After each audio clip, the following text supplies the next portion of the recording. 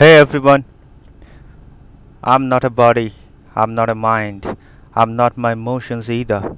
My name is Ayan and I have a body, a mind, and I have an expression and emotions. I want to be called as by my pseudonym which I always coveted in my life, that is Enigmatic Block. You may find me on LinkedIn, you may find me on my podcast. I'm so content right now bringing my podcast to you. I'd be happier if you implement these things in your life. I mean, that's the objective I have. I'm making this podcast for. So be sure to spend your time with the right people. I mean, that's the topic I wanted to discuss with you. If you have any opinion, views, you may write back to me on my LinkedIn profile or my podcast, or you may publish it anywhere. I'd be grateful for that. Just let's face it, our friends tend to influence us whether or not we realize it. If you hang around people who are careless with their money, for example, you might find yourself spending frivolously as well. Or if your friends go out to see sports matches every weekend, chances are you will end up tagging along. Those scenarios might not sound so bad, but what if your friends have habits that are more destructive than this? In the case, you might end up adopting similarly harmful habits. I mean, quite obvious. I can't blame you, I can blame me. For instance, if you surround yourself with liars and cheaters, you might begin to see their behavior as the norm. And before you know it, you might find yourself lying and cheating too. It's hard to admit that our friends could be bad influences. They're friends, right? They can be our bad influences. Because once we are around them, it's the world to us. Sometimes they make our world go round, but if you're honest to yourself, you can deal with this relationship before they do any serious damage to yourself.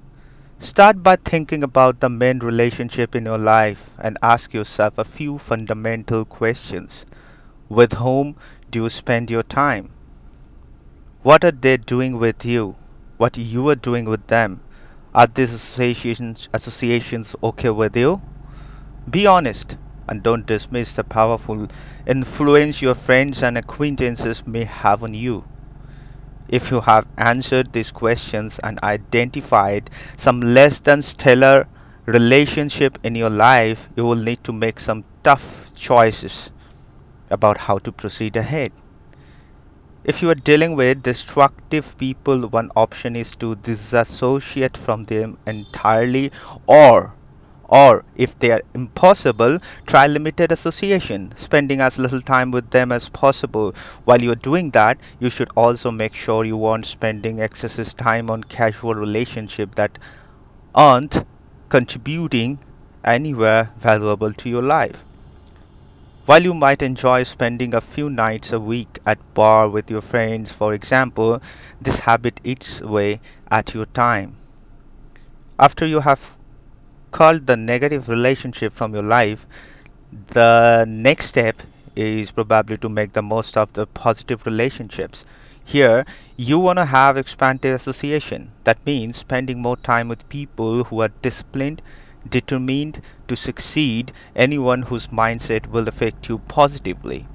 The best way to broaden your circle is to get involved in your community, join a community. I mean, that's how religions are formed. The Christianity you may follow, you may have a congregation on every weekend where you get to see people belong to your same community, right? It helps in networking or take your objective further. I mean, that's the purpose of creating religions, right? Join a committee, as I said before, for example, and you may find yourself invited to play tennis with some influential people in your city, the people who are quite rich with values. Invest in yourself, don't waste your time. The leisure time you have, invest that leisure time on yourself. Elevate yourself, Get yourself surrounded by the like-minded people, the people who are having common attributes like you, the people who are looking at the same direction with you.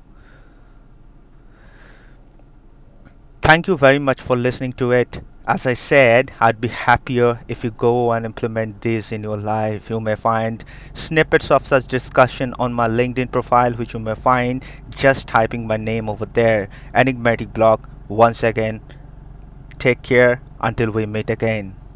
See you guys. Have a happy, happy weekend.